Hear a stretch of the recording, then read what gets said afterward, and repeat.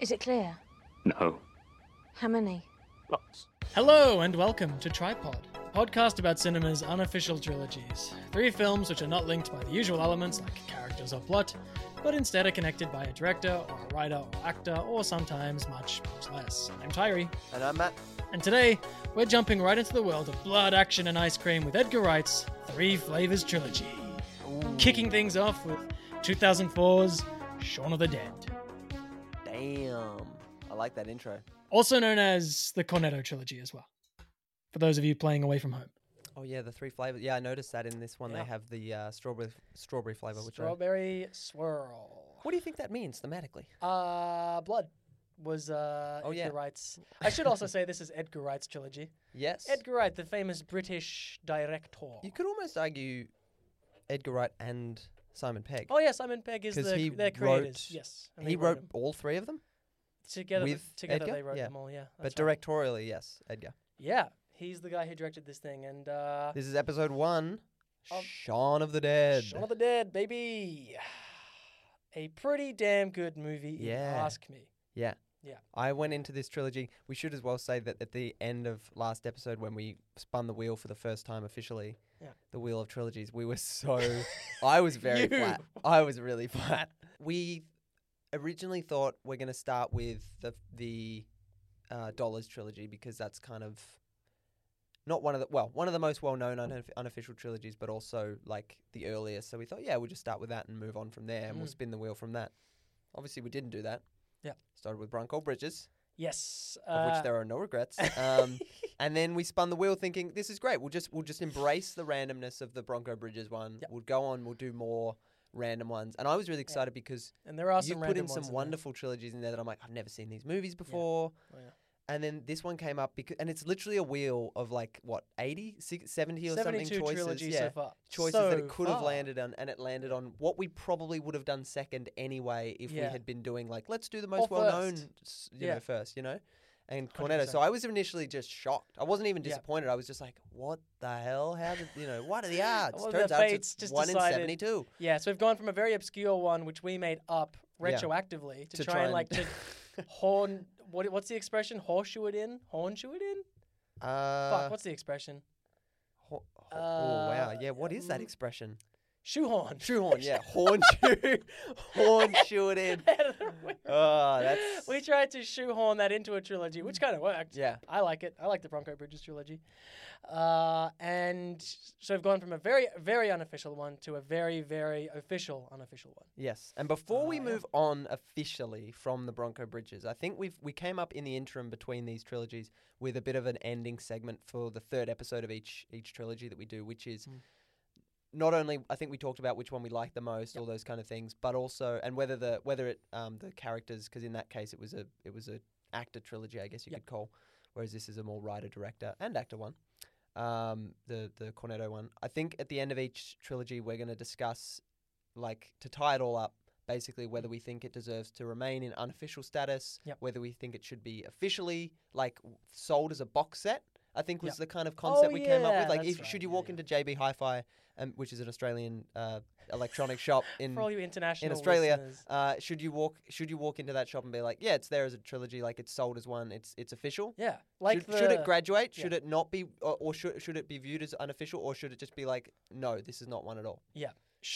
In the case of the Bronco Bridges trilogies, should all the different studios that made those separate movies come together hand in hand and go, in a you know legal what? nightmare. Yes. And decide, you know what? We're going to release these 3 films that have nothing really in common except for the fact that Bronco Bridges is in all of them and release them as a box set. So with that being said, what do you think? I think definitely. You think it is? No, maybe not. No, not for that one. I would say if it weren't for R.I.P.D., if the middle movie was kind of a better bridge, instead of a gulf, like a deep valley that you went into, like if you know, if True Grit and Hell or High Water are kind of cliff edges of the valley that R.I.P.D. is. If there was a bridge across that valley, it would be great, but it's not. It's a deep fall. Yeah.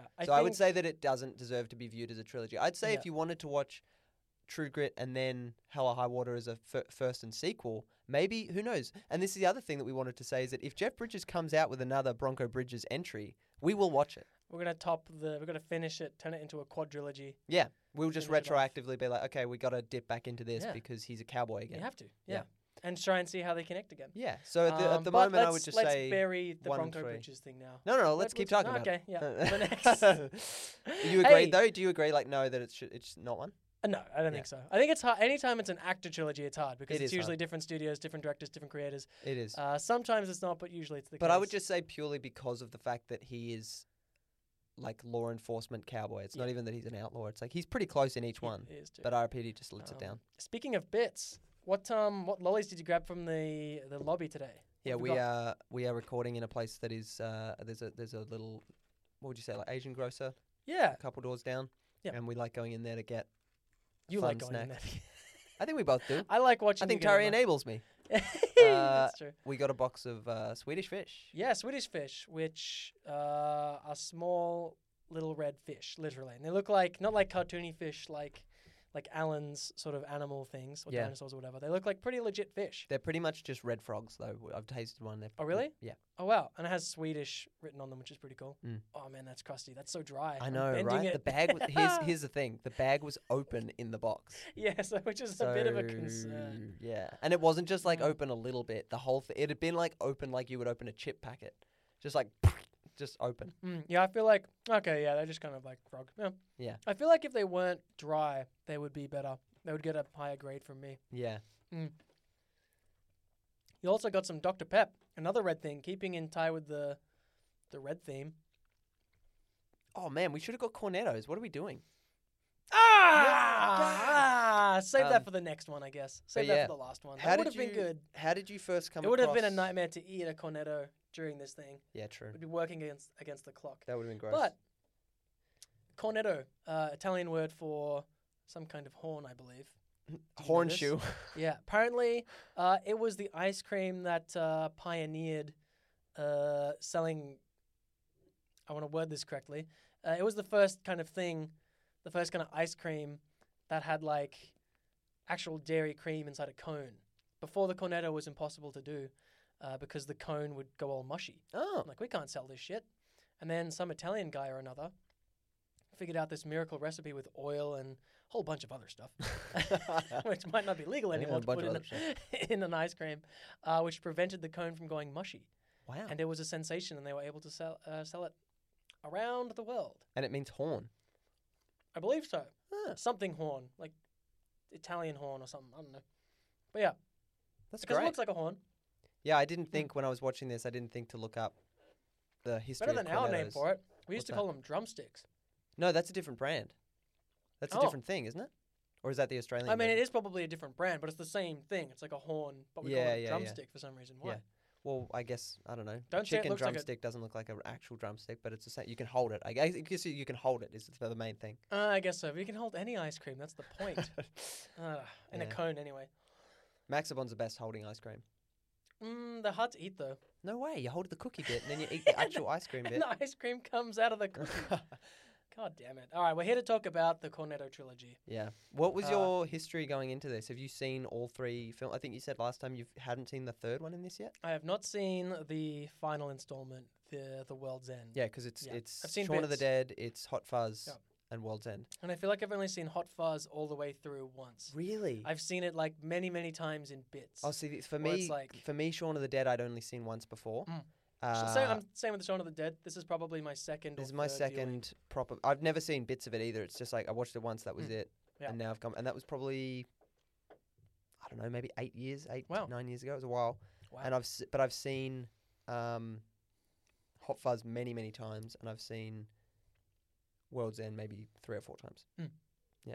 There you go. Which I don't know why. I think, I mean, first I should say I love these 3 movies, which is again weird that I was like so disappointed by them when they came up at the end of love last them, week. but you're familiar with But them. I love This all is 3 more of them. Yeah, I was familiar, and also I'd watched Hot Fuzz and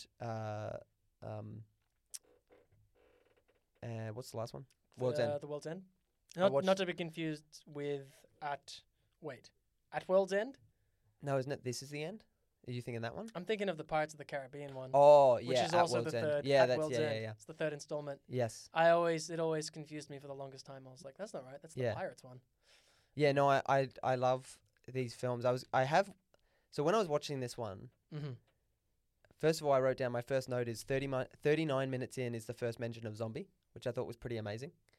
Wow. Like they don't say zombie until like nearly 40 minutes into the film, and it's only an hour and 40 or 50 minute film. It's a tight film. Super tight. But I wrote down, and this is one of the biggest things I wanted to speak about with you, which was that these movies embrace the fact that they're movies in such a like obvious or such a unique way, where it's like you feel like they're having fun with the fact that they know they're going to be edited stories. Yeah.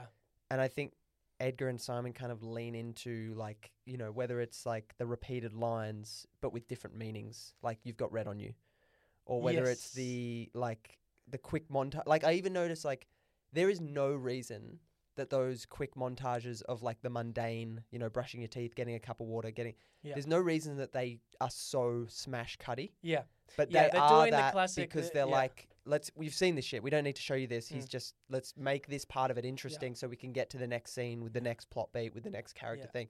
Like, and for that reason, you just feel, more than anything, I'm like, this feels like not only it knows that it's a film, like it knows that it's a movie, but it wants to commentate on the fact that it is. Yeah. They love genre, Simon and Edgar, a lot. They love playing with genre conventions. So in a zombie movie or an action movie, and this happens a lot in Hot Fuzz, there's that John Woo tooling up segment where they get out their guns and they start and putting all the bandoliers of ammo on and stuff. They're doing the exact same thing here, except they've just swapped the action hero out with a mundane guy named Shaun who's just going to work or whatever. So apparently they came up with the idea. They were making their TV series Spaced. You ever seen any of that? Yeah. Yep. I'd seen bits, and I revisited a few bits in the lead up to this. There was an episode where one of the characters thinks there's a zombie apocalypse, I believe. Oh, right. And Edgar talked about there was some not a pandemic outbreak, but some virus outbreak in England. I forget the name of it. It wasn't mad cow disease, but it was something like that. I was going to say it was a mad cow. It was something like that. And he pretty much sleepwalked throughout the entire thing, and went for like 2 weeks. He didn't catch any news about it. Oh, really? And it wasn't until the pandemic ended that he chucked on the news one day, and he noticed they were destroying livestock which had been infected. Wow. And he was like, "What the fuck?" Oh, it might have been that like hand and foot, hand and mouth. Hand and mouth. That was that one. That's the one. Yeah. And he completely missed it. And he was like, "Wouldn't that be funny if someone? It would be plausible that someone would completely miss out on the fact that the apocalypse was happening." Yeah. The other thing that I heard that Simon Pegg was talking about was that he and Edgar kind of wrote this film as a commentary on how they couldn't leave their hometown pub a lot. Yeah. Which was the bromance between Ed and Shaun, I think. Yeah. And mirrors them a lot. And so, it's that combination of what would happen if a zombie apocalypse happened to two kind of losers who just kind of... wouldn't know what to do. Yeah, wouldn't know what to do. And but I think as well, like, it's so... Simon and... You know that, like, rule of, like, write what you know kind of thing? Simon and Edgar have this great, like, this really clever ability to apply their love of British culture, like, and its specificity to genre films. Like, so, like, this one's a zombie one. The next one we're going to see is a cop film, like action film. Movie, and the third Point one, Break. being kind of like a weird sci-fi, Invasion of the Body Snatchers. Yeah, exactly. Which is what they were inspired for with this one as well. Yeah. I think he talks a lot about that movie and how much he loves it. All the film is just kind of playing with, like, the idea of, like, tea and pubs and, like, weird British mannerisms. It's that classic, this will mean nothing to the listeners, but it's that classic keeping mum thing you keep talking about. Where it's like, oh, we're British and we're all so, we're charming and stuff, but we wouldn't we'd kill people. Yeah.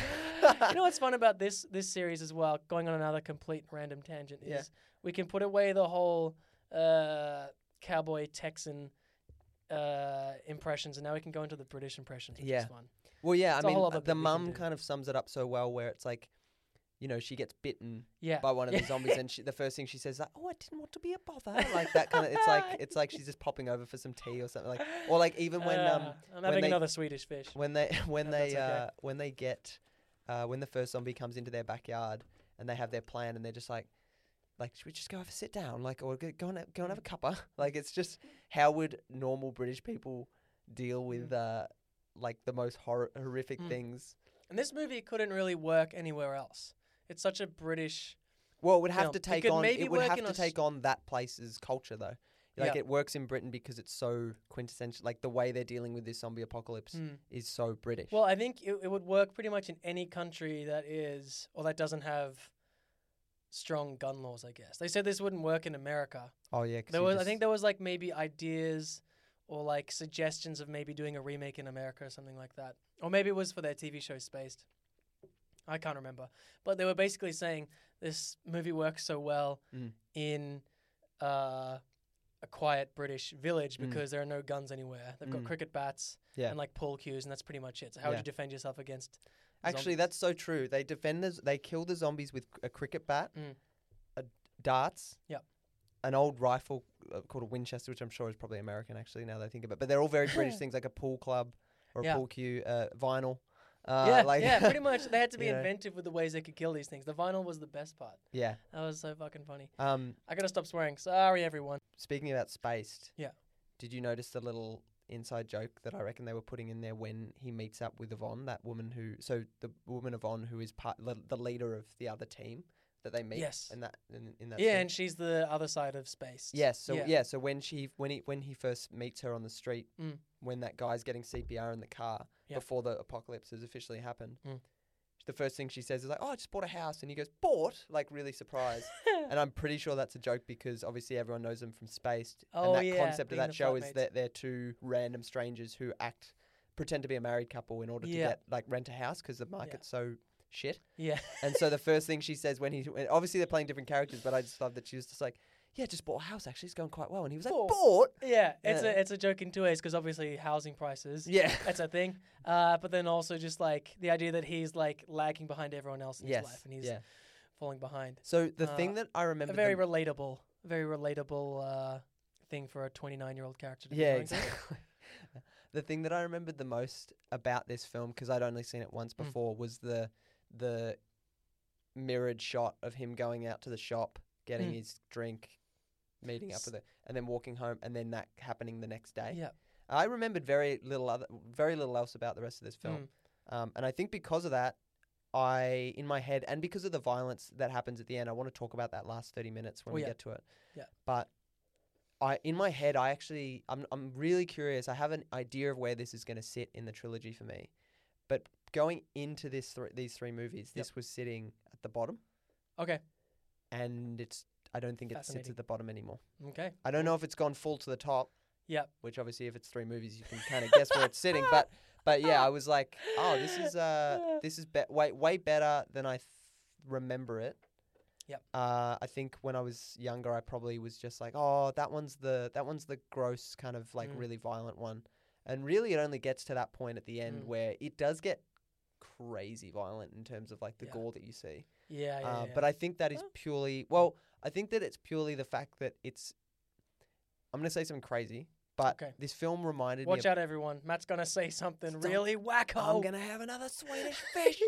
This film kind of reminded me of Parasite in a weird way. That is. I know that's pretty crazy, but in the way that, for me, I'll just get to it now because it's one of the hottest takes I've got on this film, right? Tara's can't take this. So the last 30 minutes, I'm talking about David's death. David, obviously, Dylan Moran. Yeah, who's amazing in this film. He's so good in it. The mum's death and the way that plays out, and then Ed's death, which I'd completely forgotten about. Oh yeah, I fully thought that Ed got out of this thing alive. Well, his death in inverted. Well, yeah. So David, Mum, Ed all die in the space of 10 minutes within the last 30 minutes of the film. David's death is particularly gory and full on. We never see the end of his girlfriend who just rushes out to try and save him, which is so funny because she got his limb hey, I'll save you. Yeah. Mum's death, which Shaun has to shoot her in the head. because she becomes a That's zombie, right, yeah. and then Ed's death, which is quite sad, but also Yeah. the really full-on bit that I thought was the suicide chat that he and what's his girlfriend's name? Ooh, that is Lucy? a good question. We should know this. Anyway, I don't know. All Continue. that stuff that happens within the space of the last 30 minutes feels so heavy because of the way the Liz film, is his Liz, girlfriend. because of the way the film is like. Well, she's her own person. For me, but also it like put me in a state of like, oh, this is a fun, funny, humorous like parody of a zombie film. Yeah. So I don't need to be on edge waiting for these big moments to happen. And then when they all happen in such a huge, like such a domino effect way, and all are so kind of like emotionally or like graphically charged, I was like reeling at the end of when this thing finished. I know that it goes back to comedy in the end. Yep. So I wasn't like traumatized or really badly. It was more just like, oh man, those hit so much harder because of the comedy setup. That's why I got the Parasite reference, which I was like, that movie did the same thing for me, where I sat back in my chair being like, this is meant to be a horror, but it's pretty funny and kooky and whatever and fun. This is a fun. It's pretty kooky. Yeah, and then all of that stuff happened. So that hit way harder. That's the only, like, I watched it and I wasn't ready for, I knew that Dylan Moran's put death. at ease. Yeah, I knew that Dylan Moran's death was particularly gory, and that was, it actually was more gory than I My cousin's friend developed a phobia of zombies from that scene. because of that, yeah. Yeah, because it's pretty gross. And also, I think relevant, it comes directly after the funniest and most positive scene in the film, which is the Don't Stop Me Now, like, famous zombie sequence. Yeah. So I think there's actually very much, like, purposeful planning on Edgar's part. Like, actually, it comes after that happens, it then segues into the killing of his mum. Yeah, that's what I mean, though. Oh, right, okay. That's part like, of the that's same the whole thing. sequence of, like, That's when it shifts. directly after the funniest, like, you could say comedic climax of the film. Yeah. They then go into shoots his mum in the like and Simon Pegg is so emotional in those scenes. Yeah, he's great in them. When his stepdad dies and then when his mum dies, he's crying like crazy.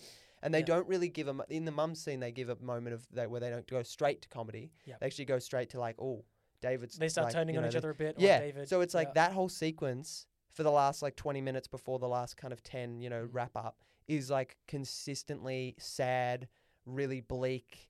There are some laughs in it, but like if you think about it, it's mum's death, Ed's death, and then they talk about killing themselves in a really serious manner. Yeah.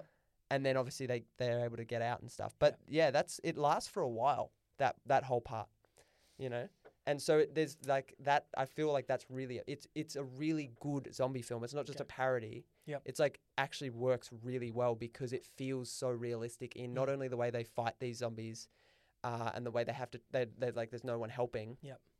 But also just the stakes that they go, like the things they have to lose on the way. Yeah.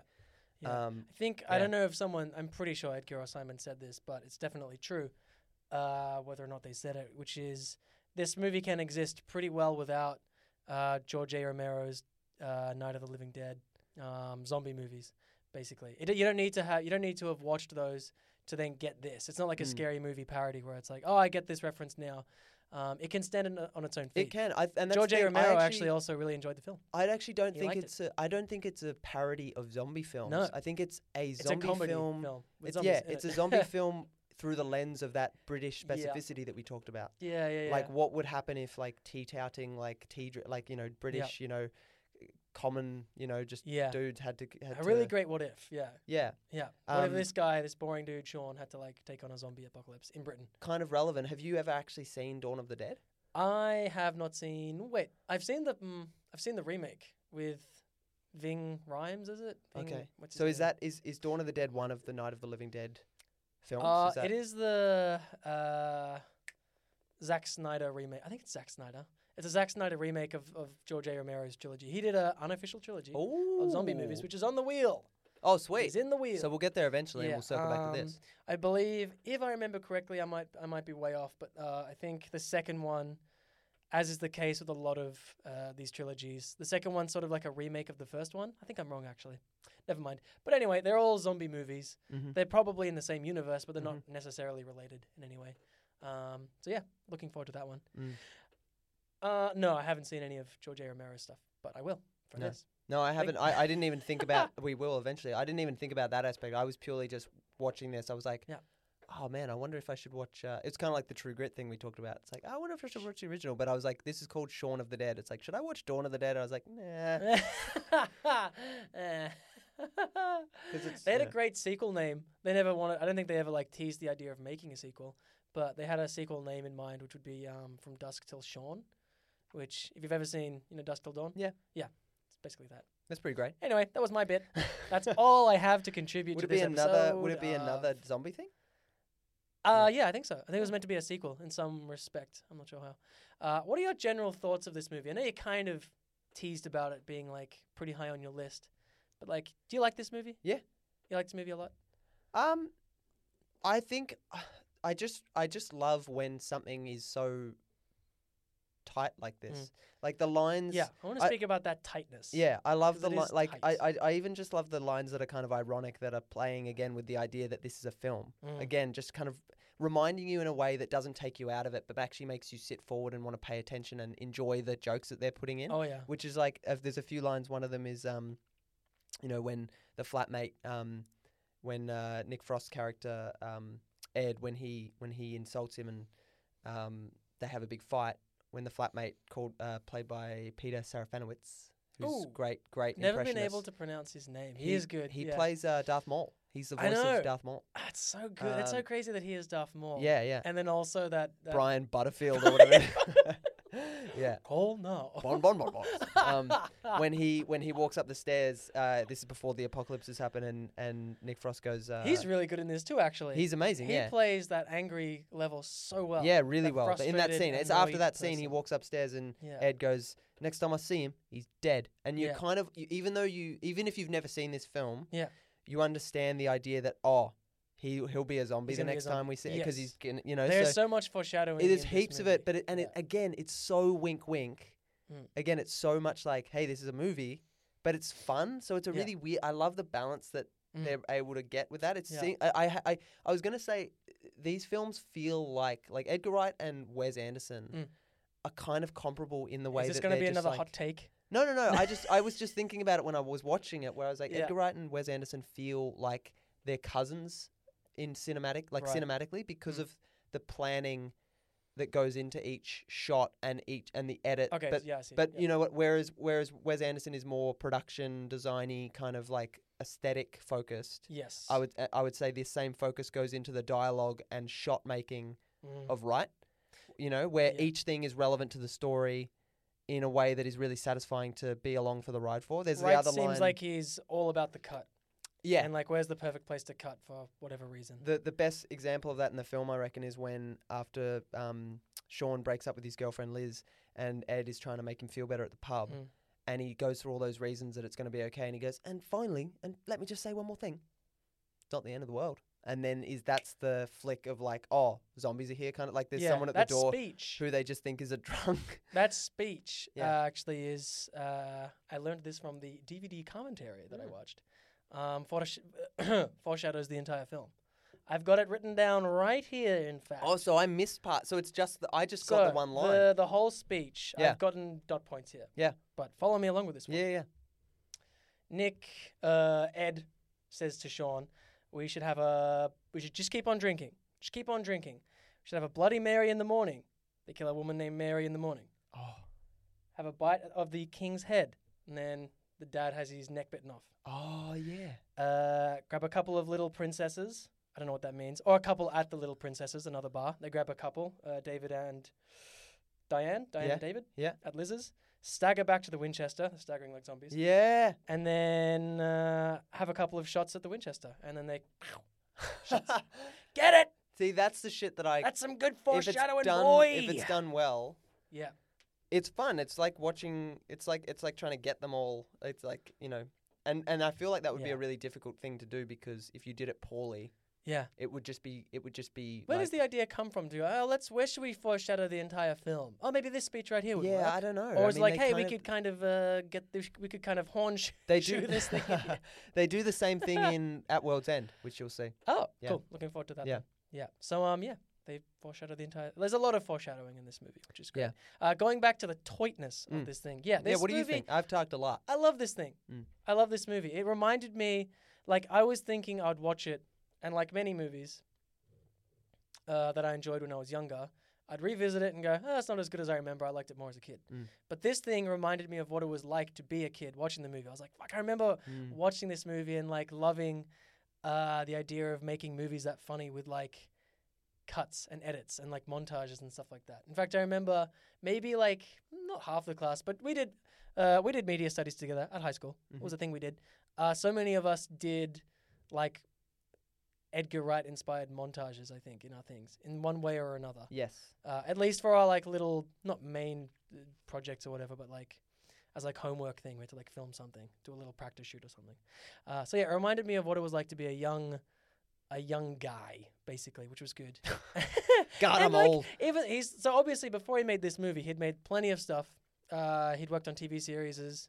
He'd made I think he directed episodes of like Dawn and French. He had directed other episodes of other things I don't know the names of. Spaced, lots of music videos, lots of other small projects. And then he made this. But it's still his first feature film, which I think was like a budget of like $6.1 million.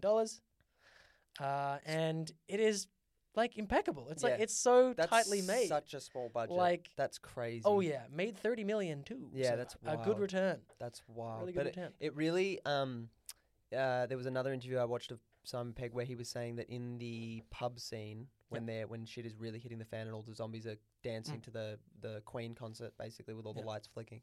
He said that they were all fans of Space that came out basically. Oh they that's right. That's how they got extras. Yes. This is the new Spaced People project. Like this is what we're doing now.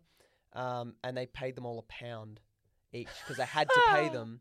But they were also happy to just come out. They would have done it for free, but legally they had to pay them to do this, and they were happy to. But they were such a tight budget, and the other thing was that 1,100 of them came to do it.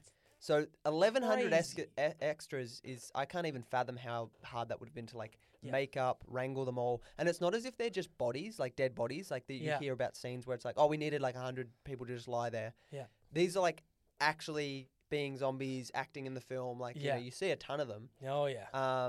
So yeah, to get round that, they paid them all £1 for the day. That's so great. Oh, that's so good, and they do a good job. I think I remember Edgar saying they'd been on set multiple days without having to do anything, and they were getting kind of restless. And by the time they got to the scenes where they actually got to do stuff, like ripping Dylan Moran apart, they were like so like fired up and ready to go, and it was just really exciting. They had all this like. They actually they were like, all right, we're ready for the blood pack. It's like, wait a minute. Wait, we didn't put it in. Yeah, and that's why Dylan Moran doesn't show up in anything else. Because he's dead. But again, like that's... a fan of Black Books would see... Tasman Grieg, is it? Tasman Grieg, yeah. Who plays Fran. Or was it Tamsin? Tamsin. It is Tamsin. Yep. And then... That scene as well is so great. Yeah. So there's a scene where... So like Shaun, it's like halfway through. Shaun, Ed, and the three other people, their gang of 5. Yeah, they're trying to get to the Winchester. And sorry, 6 actually because of the mum. Yeah. They're trying to get to the Winchester. They run into another gang of 6, which completely mirrors them in every way. They're like their doppelgangers in a way, and it's all British comedians or like famous British actors who maybe haven't had their big moment yet. No, not yet. And the film seems so confident in itself, saying, "Yeah, you get this." They're meant to be like, and they're also British comedians. You get it. Yeah. Which I love that. Yeah. And they're also good. Especially this film is stacked with British. It's there's so many people in this film. Bill Nye as well. I know we're kind of going all over the place right now, but like, well, you get it. Like it's I just forgot how good Bill Nye was. I haven't seen him in anything. I think apparently he's in Detective Pikachu, but I missed him. What? Apparently he's in there. Wow, that's a film that kind of came and went. I don't remember. I remember that really being good. Yeah. It's the thing, you watch it or you hear the pitch, like, okay, get Ryan Reynolds, the guy from Rip D and other films, to play the Pikachu. A lot of people would be like, what? There's no way that can work. And that feels like this works. That feels like the equivalent now of Pratt playing Mario. But I guess Mario has a more iconic voice, so people are more annoyed. That's the thing. Well, I mean, Pikachu has an iconic voice. He does too, yeah. How'd they get away with that? What, Ryan Reynolds playing Detective Pikachu? How did they get away with that? Well, I think the we gotta put someone on a desk to completely go off track. Yeah. The idea is it's like it's one of those classic things where like the kid, the main character of the Detective Pikachu, like knocks his head or something, and now he can suddenly hear what Pikachu's telling him. Okay. And it's at the very end, it kind of like flips, and it just says Pika, Pika, Pika, Pika, Pika, Pika, But he says it like that. Pika, Pika, P. In like a John Putty. Wayne kind of voice. They got John Wayne back from the dead. It's like, come on, John. Just say Pika. Pika, Pika, P. Pilgrims. Pilgrims. Oh. Watch me jump up 4 battlefields. I wonder how many still episodes. going American. I wonder how many episodes sorry. it's going to take to get away from that. Oh, we never will. We can't escape the shadow of that trilogy. So that doppelganger scene though reminds me of something that I wanted to bring up because it's my one. I don't know if it's a problem, but it's my one question about the film. Right, is that I wonder if I don't know necessarily why Nick Frost or Ed. Yes. After the so he's kind of on board. Like I love Nick Frost's energy in this film where when he realizes that it's a zombie apocalypse, he gets this kind of like, let's go, look, come on, we got to. He gets this energy that's like, kind basically of from his he video, sobers up. Subsidized. He just sobers up throughout. Wait, is this Ed or Shaun? Ed. Okay, Sorry, it's kind of like his video game come to life kind of thing. He's like, we can do it or whatever. He wants to do all the cool stuff. Drive the car, and Shaun's main problem in this, as well as Ed's, is that like Shaun is a loser. He does, he's not communicative with his partner. He's a bad boyfriend. He hangs around with his loser friend, and aimless, like he's just like autopilot. aimless. And exactly. And there's that great line where it's like, you keep him around so that you're not the biggest loser in your own life kind of thing. You keep Ed around which is kind of exactly what it is. But there's the scene like when Ed gets kind of both of them kind of come into their own when the zombie attack happens. But the thing I don't get is that Ed, after the Jag scene, after he steals the dad's Jag and then the stepdad dies and it's that great really sad scene and they all start to get to the Winchester on foot. Yep. Ed goes under this weird cloud of like he gets on his phone and he's texting and he's kind of really disinterested and unaffected in a really slightly unrealistic way by the zombies. Like there's even that moment where they're surrounded by more zombies than they've ever been surrounded by at the Winchester. His attention span definitely. And I think that's kind of in character, but it's also just a weird moment to play it because he's like, I'm bored with this. I'm going to take this call. Yeah. Like that. If any moment of the movie felt forced, we need Ed or we need Shaun to have a go at Ed now. Yep. Like we need this moment for him as a character Yep. to be like, oh, you're the reason that I'm such a loser kind of thing. And so for that to happen, Ed needs to turn off in a way that doesn't feel like it would actually happen because he's been doing so well. Pretty proactive. He's been proactive and he's been helpful. And then he just goes into this mode where he's like, he literally takes a phone call when they're trying to get away from the biggest horde they've ever, and they're cornered. Yeah. Like he does something that's so what? Like it's in character, but not for that moment. So that was the only moment that stuck out was why does Nick Frost or why does Ed have this moment in the film of about 10 to 15 minutes where he just completely shifts. He just completely turns off. I don't know. It kind of worked for me in a way. I never really thought of it because even though he's proactive at the start of the apocalypse, at least when they find out about the apocalypse, he's still unhelpful in a lot of ways. Like he crashes their car they have. He's like, oh, sorry about that. But that's to get into a better car. Yes. Oh, man, was it? I couldn't tell if he was just joyriding and fucked up, and then I was like, now he can drive the Jag. No. He totaled it so that he could drive the Jag. Okay. Well, that still kind of works. Because he was like, you were parked. Same thing. Same thing with his plan to keep on drinking.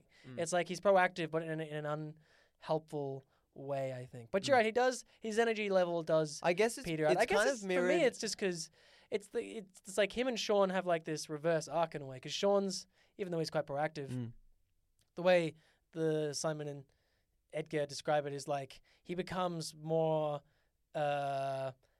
useful and efficient and heroic, I guess, towards the end of the film. And it's more to do with him sobering up rather than him just like figuring out how to be a hero all of a sudden. He's still just hungover for most of the movie going, not sure how to think and stuff like that, which would be that would be the worst. I hate the idea of being very hungover and then having to deal with anything, let alone like that. How do you think you would go in this kind of a environment? Ooh, I always like to believe, bless you, that I would do very well. You going to sneeze again? Should I wait? Nope, just one. Okay, no, just one. I always like to think I would do quite well, but I mean, I don't know. Probably pretty shit. It's almost like asking me how I would do in a plane crash. I'm like, I don't know. I just hope for the best. Yeah. Hope I'm just Jeff Bridges in, what's that film? R.I.P.D. No. No, he dies in that. I don't want to be like him. It's some Peter Weir film. He doesn't die in a plane crash. That's the basic premise. It's called not Awake. Fucking something Alive. I don't know. Not that. I think Doesn't matter. I think I would do. I would do pretty shit. I think I would do really badly in war. I think I would do okay. What kind of war though? Trench warfare? Well, I think Guerrilla that warfare? basically what I'm saying is I would be okay if I had to hide and run away from things. I think I would be bad if I had to tackle things head on and like actively try and solve problems. I'm a good hider. I can hide. I think I could. Yeah, I think I could hide and like do that. I'd be the classic like rat people out kind of a guy. I'd be like, they're over there, I'm and then hanging I'd out run. with you. Then I'm gonna make sure I'm like very far away from you when the war comes.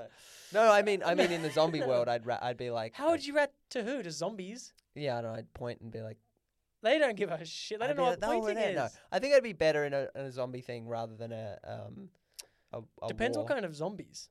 Like, man, if it was I was an I Am Legend zombies, I'd be like, 28 Day Later zombies. I'd take myself out. I think I'd be like, nah, I'm done with this. Yeah. Do you think, again, going so far off track here, but do you think zombies that run fast like that are technically zombies, or are you a zombie purist who thinks it's the somnambulist? I'm definitely not like a zombie purist, basically, because I'm not like super into the horror world. Yeah.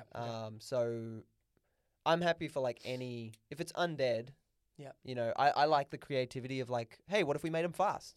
Or like, hey, what if we, because technically the zombies in I Am Legend, they're not even dead people, are they? They're more like diseased. They're infected. So technically maybe they're not zombies because they're not. It's not really. They're not undead. zombies. Yeah, you're right. So but more 28 Days Later is the infected with rage. I do love the element that was like, let's make them really fast and really strong, because all of a sudden it takes out the element that you can have in Shaun of the Dead where. They, as much as it played for comedy in some moments, but like that moment where they're walking towards the pub trying to be zombies and trying to blend in is really scary, but it's also like, well, they're not, it never feels like you're really cornered in a way. Like they can always push past, and as long as they're not bit, they're okay. Yeah. Obviously the zombies have strength to like rip someone apart if they really grab, get you.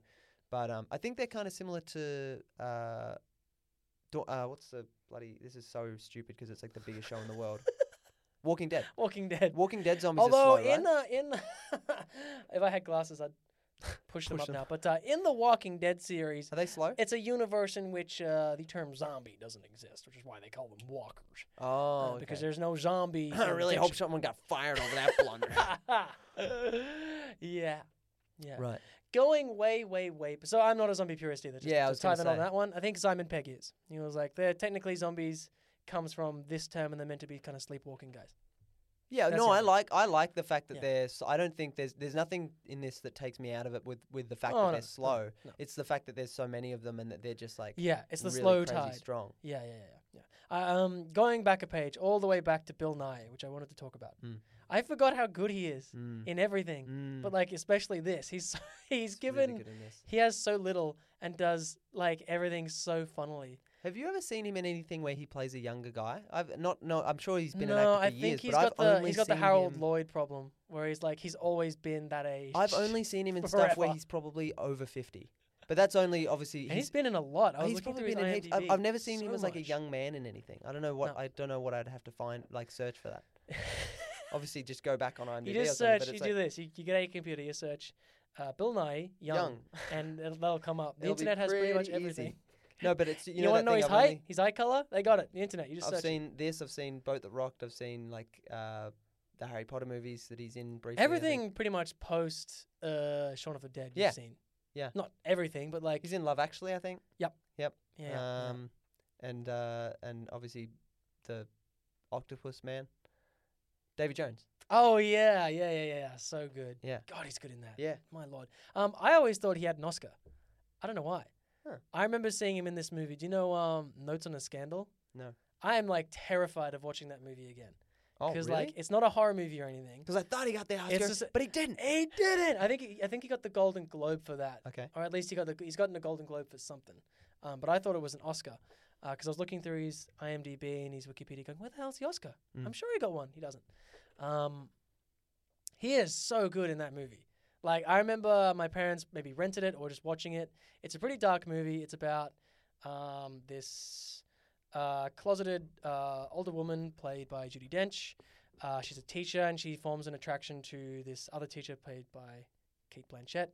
And this woman, Kate Blanchett, forms a relationship with one of her high school students. So she has an affair with her students, and Bill Nye is her husband. And so Judi Dench finds out, and they form this uneasy relationship where she's like, if you hang out with me, I won't tell anyone. And like, she tries pushing this relationship on her, and she's like, whoa, pretty fucking heavy. And Bill Nye is fucking good in it. He plays like the angriest like man I've ever seen. It's Really? so fucking Angrier good. than Hugh Jackman in Prisoners? Angry in like not as angry as Hugh Jackman in Prisoners, but like that's just because Hugh Jackman's like huge and I'm terrified. Whereas Bill Nye is like Just an enormous man. like I could see Hugh Jackman playing a Wolverine, for instance, but Yeah, Bill Nye yeah. not so much. But like, I think you just search on YouTube like Bill Nye will find out. Would you? And that's a clip from the movie. Pretty much summarizes, gives you a good picture of how angry he gets. It's so fucking good. Summarizes his rage. Yeah, I remember watching bits of it when I was way too young because my parents were watching it. And I was like, this movie is fucked Really? up. I hate this. I want out. I want out. I fucking know. I don't know why I went Scottish, but it's clearly bringing back bad memories. Really good movie from what I remember, but I was too young for it. Oh, that would be amazing to watch Yeah. again. So yeah, Bill Nye, to summarize, The very Rage trilogy. good. Is it good? That'd be a good one. No, it wouldn't be. It would be a terrible trilogy, boy. We could do Prisoners. We could do... What was that one called? And we could do this episode, seeing as how angry you've gotten. Yeah. Yeah, we could do that. Yeah, If yeah. this gets a cinematic release somehow. Idiot. We could do the Idiot trilogy. Everything that stars you idiot. Can I ask just to... Are you going to... Have No, you go ahead. finished your thought? I finished my thought. I love Bill Nye. That's basically He's the thought. fantastic in this. Yeah, he's so funny. Have you got a favourite moment or line from this?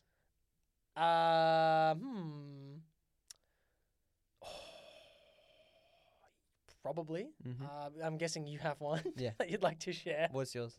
I can't think of it. I'm Okay. I'm trying to think of it. There's so many, but you go. I took the time to write mine down. No, mine is... It's mainly the delivery Yeah. that makes it so good. Okay. It's when... Is it going to be that Isle of Wight line? No, it's when they're all Okay. getting ready to walk to the Winchester after Yeah. they've gotten to like the last little garden Yeah. where it's over the road and they're nearly there.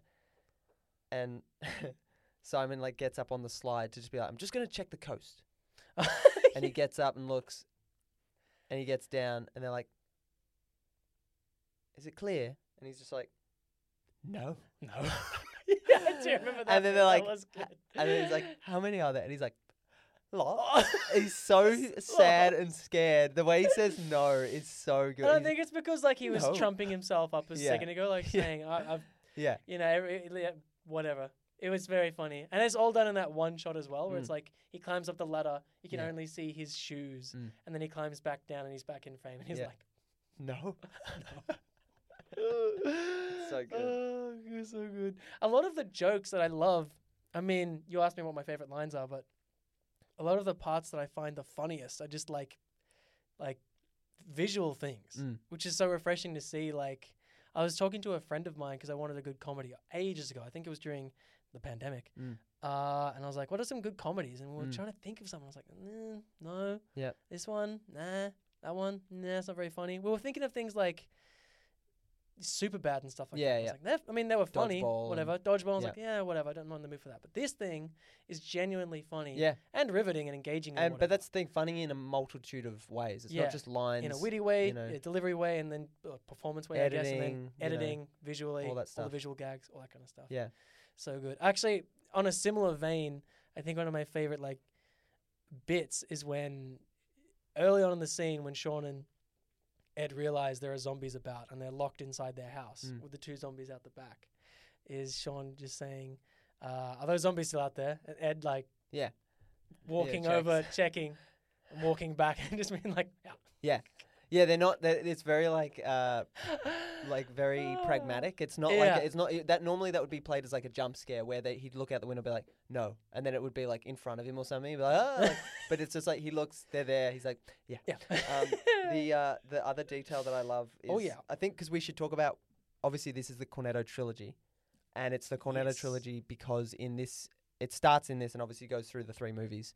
Yeah. I think I'm going to be I remember each reference in each movie, but obviously if you haven't seen the third one, I'm not going to spoil it, if like how they bring them in.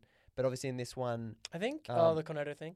yeah, I know how it happens in the third one. Okay. as I was looking into this. Yeah, okay. In this one, they they've got this thing where they go to the shop each morning, or at least Shaun does. Yeah. And he says to Ed at one stage, who's just his like loser mate who's just crashing at his house for the last 4 years or something. Yeah. He's like, "Do you want anything from the shop?" And he goes and gets a Coke. And when he does that, Ed's like, "Yeah, get a Cornetto," but it's like 8 a.m. probably. Yeah. Just playing video Which games. was Edgar's. Or should we be saying right? Should we be saying rights? Or We know him. We're on a first name basis.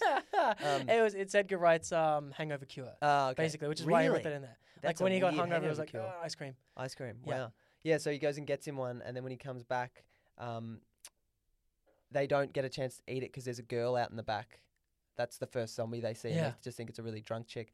And then obviously that big guy comes out, Yeah. and they beat their brains in eventually because they work out on the news that the guy's like, this is when they first twig to the fact that there's Yeah, an yeah, apocalypse, yeah. and they're like, remove the head or destroy the brain.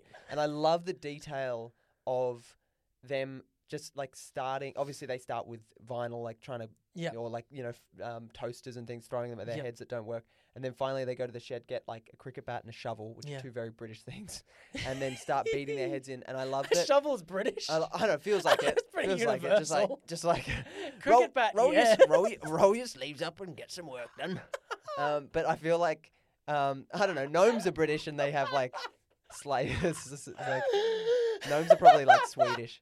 They have Oh, spades. But anyway, God. yeah, they start beating the Okay. brains in, and I love Spades the detail British. of like that probably would happen where Wait, they start shovel? out. They start out really, really slow, In sync, slow. and then they get the like not the passion, but the kind of scared like They oh we got to unleash the finish it. They beast a just bit they more, go yeah. crazy with it, and then there's this really intense scene with them smashing the brains in, and then smash cut to them watching the news again, and Yeah. Shaun is so traumatized by what he's just done, and Ed is licking the top of the Cornetto Yeah. wrapper, which like is just like so gross to see right after that Yeah. bloody gory scene. He's completely desensitized from all the video games. Yeah, he it's plays. so good. It's such a good. Yeah. But that is the full Cornetto sequence in this Yeah. film. I would say there's no other mention. I of was it. trying to look this up before we get into a plot summary, which we should do perhaps. But I was trying to look up when the official Cornetto trilogy got its title. Like when Edgar started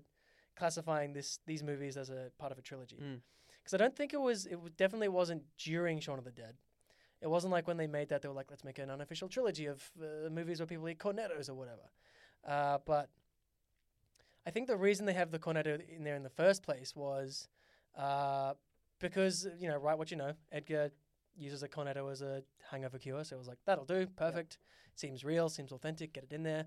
And then one way or another, because they added that in there and they got the rights cleared or whatever, they were given like a whole bunch of cornettos at a screening or something like that. They were given a massive package of them. They're like, yay!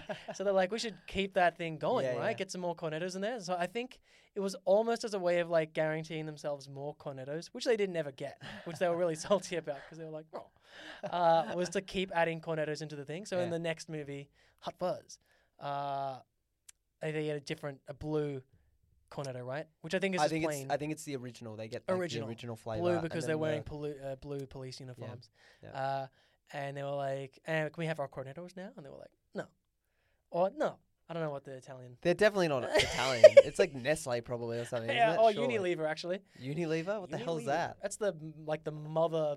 That's like the head of the Hydra that owns like all these different Oh my god. corporations. And yeah. Oh, so yeah, I was trying to work out when it all began, but it was somewhere. I guess it would have been during the making of Hot Fuzz when they were like, yeah, this is a part of an unofficial trilogy, and it's called the Cornetto trilogy. Which is interesting because did he go in thinking, I want to make a whole bunch of genre films, like a zombie one first up? It feels like that. It feels an like action movie next up, and then maybe like a Twilight Zone sort of body snatchers. And very much all through. I mean, invasion movie. we should say as well, because the Nick Frost and Simon Pegg, obviously the two common leading men in these films. Yeah. I feel like they're great in all three of them. Both Yeah. of them great for like Yeah. just kind of really like again, sounds Well, stupid. that's the other connection is that they have these bromances. Yeah, and these uneasy bromances. they're all between them. different. Yep. But they're all very believable in the characters they play, even though they like. Because I think the dynamic in the first two films. Actually, no, they're kind of different in all of them. The power dynamic switches in all of them, essentially. Yeah. The third one, I think, is the biggest switch because Nick Frost is kind of the more grown-up one of the two. Yeah. The World's End is like a mirror of Shaun the in the Dead. first two, it's Shaun, or it's Nick Frost, it's Simon Pegg, being kind of the child who hasn't grown up out of his... Well, no, it's... what, Nick Frost or Simon Pegg? Simon Pegg. He's become the Ed in a way because he's like, come on, we're still young, let's drink, let's just party, yeah. Yeah, in the last one. The first two, he's more the older sibling or like at least the more mature one. Yep. But only just in this one. They're both kind of... they're both pretty similar in this film in terms of, you know... power ranking or whatever. Yeah. Yeah. It's a good... Why did you just do that? Fuck, that was... I don't think our mic will be cut loud. Yeah, maybe cut that. Jesus, I laughed. It was like a weird burp, but it was like the end of it. I was just like... I didn't hear the burp, so I just heard you. It was just gas. Like you were done, doing this fucking Trilogy podcast. I hate it. Are you dumb? Are you dumb? God. Yeah, we'll edit that. Maybe. I don't think we need to do a plot summary. We can. Pretty simple plot, I guess. Basically, well, actually, no, I think we should because a lot of this has to do with Shaun's relationship with Liz. It's a big part of the movie. Yeah, we haven't really touched on that. Which we haven't touched on. Yeah, it's like he is an uncommunicative.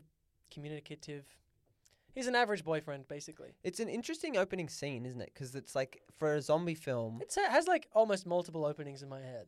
Has that opening like sweeping shot where you see all these zombies in inverted commas, people just like going through their lives or whatever, and maybe someone with a cold. I think, again, like a slight like foreshadowing. Yeah, you just see all these like tired, sleepy, drony kind of people. You see Mary actually; she's in there. The zombie, the first zombie they meet. She's at doing a cash working at the. Oh yeah. Yeah. Apparently, the opening music to this film, or the opening kind of weird, for the first like 20 seconds, there's kind of a weird sting. And that's apparently Edgar Wright is taken the coin machine thing that Nick Frost uses in the pub and kind of remixed that. Really? Yeah. I never found that. Damn. Yeah, I think I'm talking about the same thing. Simon Pegg mentioned it, and I'm pretty sure he's kind of like he's taken elements of the pub soundtrack, which is kind of these slot machine weird things and this weird music. Because I know he uses a lot of sound stuff from Dawn of the Dead movies because they had an assistant editor who had access to a library because it was by Universal or whatever, and he could get them a lot of songs they wanted to use, and also a lot of stuff from Goblin, which is an Italian band that Edgar Wright really loves. Well, and they do a lot of like Italian horror movie soundtracks. And before we get into the plot, actually, okay, sorry, what the hell was that? I was just gonna get up the start because I want to play what I mean the okay, start of it. Yeah. But before we get into the plot, because we can go through it pretty quickly, I reckon. But what were we just talking about? Zombie Goblin movie music. Coin machine. This is kind of. I mean, you could take the Don't Stop Me Now pool scene where they're kind of hitting the zombies to the sound of the music, to the beat of the music. You could kind of superimpose that as like, or you could be like, this is very much the precursor for Baby Driver and the film that he made after this trilogy, which is like Edgar using a soundtrack to kind of compose. And again, that comes from his music video background as well. Yeah. Like syncing up action with music and stuff like that. And that reminds me, you mentioned, because you've seen both Baby Driver, which I have too, but you've seen the other one that he's done. His latest film, Last Night in Soho. Which I haven't seen. Yep. And I wrote in my notes that, because I've seen Baby Driver, and I liked it when I saw it, but like it's not something that I've gone back to in the way that I've gone back to these films. Yep. And I would say that I think the thing that makes these three films like kind of undeniable, or at least like very like rewatchable and very enjoyable, is his translation of like those British elements into the genre films that just make it so enjoyable. Whereas Baby Driver is a good story. It's like, but I have problems with the ending in terms of like the third act stuff. But like, it does. That doesn't sit as well in my brain as these three films because it feels like he's just playing in a sandpit that he's so much more familiar with and has so much more energy to like, I got to give it. Whereas Baby Driver just feels like, I want to put this soundtrack on a film. Yep. Let's come up with a cool heist movie. What did you watch Shaun of the Dead on?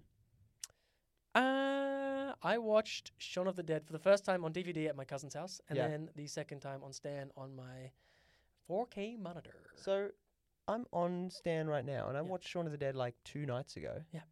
And I've typed it in, and it's not there anymore. You kidding me? No. On Stan? Not there? Nope. Really? Hot Fuzz, Spaced. Spaced is on there? Oh, damn, I should check that out. Shaun of the Dead is gone. Wow. So we just... We must have just got it in there. Damn, that's insane. insane. Been taken down. Whoa. I'm sure we could have gotten it anywhere else, but yeah, that is crazy. That is wild timing. Wow. Good stuff. We made it. We should watch Hot Fuzz really quick in case they take that down. Very true, yeah. Yeah. Edgar Wright did, by the way, we didn't mention the year. Did Shaun of the Dead was what, 2003? 2004. I've got 2004 here. 2004, yeah. I guess that's when it came out. Hot Fuzz was 2007. Yeah. Then he does Scott Pilgrim versus the World, which I do love. Yeah. I love that movie, like, very much. True. I forget about that. And then he was on Ant-Man as well, wasn't he? That's the thing I'd forgotten about. He was going to be on Ant-Man. And I was, for some reason, trying to picture Nick Frost as Ant-Man. I was like... Ant-Man? I don't know why. I was like... for some reason, I could only picture Nick Frost and Simon Pegg being in his movies. Yeah, I was going to play the opening of Shaun of the Dead to hear that soundtrack, but it's gone. It's gone now. I'm sure you can get it on YouTube. Yeah, maybe. It doesn't matter.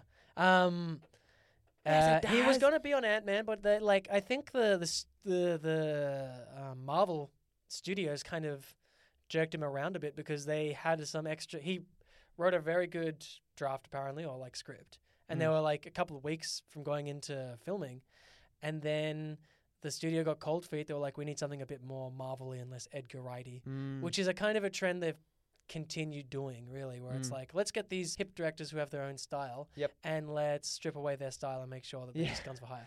Yeah, so it's really that they're just going, hey, look, this name you love is on our film, but it's just like everything. Well, that's what they did with I haven't seen it, but the Eternals one, they got the woman who did Nomadland, right? Yes. Yeah. That one, I will say, is like the most beautiful looking Marvel movie I've seen. Really? Again, not saying much, no offense to all the creators attached to the Marvel movies, but that one stands apart. Wasn't a great movie though, honestly. Oh, this definitely like they can look different for sure. Yeah, this one just was strikingly different. I was like, this actually looks like it's got some Eternals behind it. Yeah. Yeah, right.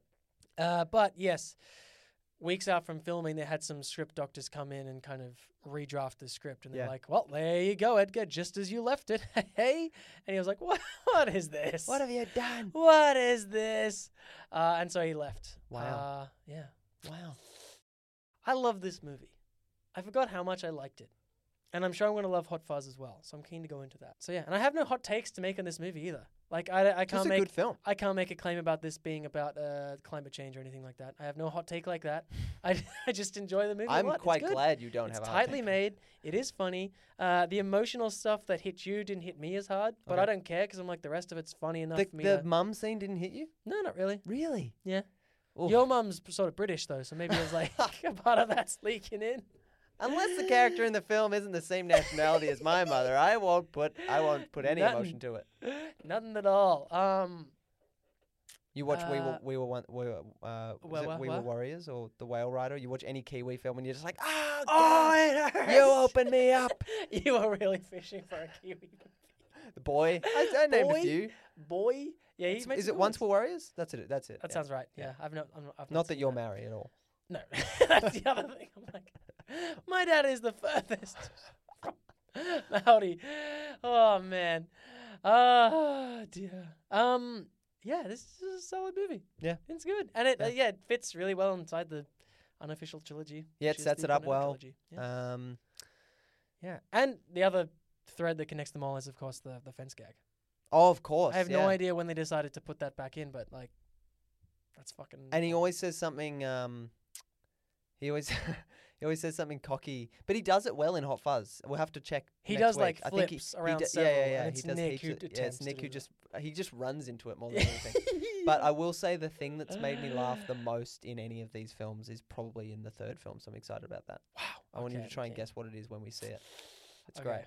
I'm looking forward to that. But that wraps up the first episode in the Cornetto trilogy, Shaun of the Dead. We will be back next week for Hot Fuzz. Sorry, we're wrapping this up a bit quicker than normal. I don't know if we're going to keep it in the edit or not, but don't be sorry. They're grateful. It's free. The listeners are like, good. Good. You guys talk too long. Shut up. No, we're recording in a sound booth in a library, and they're just giving us the old wrap it up signal. Yeah, it's not a soundproof booth, and they can hear us, and they're like, shut up. We're on the PA system. Shut up. I got hot takes. Are you a zombie? Are you a zombie? Are you a zombie traditionalist? Shut up. Shut up. Swedish fish. No, but the library is closing. We thought it closed. Imagine later. how angry a librarian would be about us saying horn-shoed. Yo, idiots. Throwing like dictionaries at us. Fools! You fools! Do we have a segment at the end of each episode that we have to fulfill? No. We don't, do we? Not really, no. I don't think so. Wait, no. No, it's the last one where we do a wrap up. Oh, and then we do the wheel. And then we do the wheel. Oh, I'm so excited for that. I'm excited for the wheel too. Do you want to spin the wheel now just for fun? No, you idiot. It's a sacred wheel. Okay. God, join us next week for Hot Fuzz. Hot Fuzz. It's going to be hot. It's going to be hot. Oh, man, I think I picked my mic. Let me do that again. It's going to be hot. It's going to be hot. There we go. Yeah, we're going to play both of those. In fact, repeat them. Repeat them all. Hot. Anyway. It's been fun. It's been real, Shaun. Thanks a lot. Thanks, Edgar. Thanks, Simon, for making this bell. You can't keep that in because I was just like, yeah.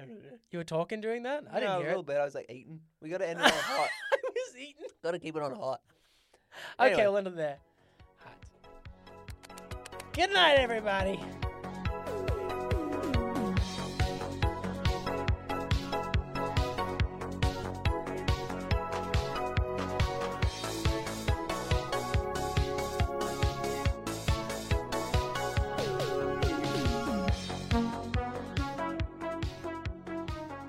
Library's about to close, which is what that noise is back there. Really? I think so. Isn't that the announcement they do? Yeah, some guy saying thank you. Yeah. But I thought it closed at like 7 o'clock on weeknights. Why did you think that? Because the thing was open for booking until then. Oh, okay. Well, we'll just stay here as long as we can. Yeah.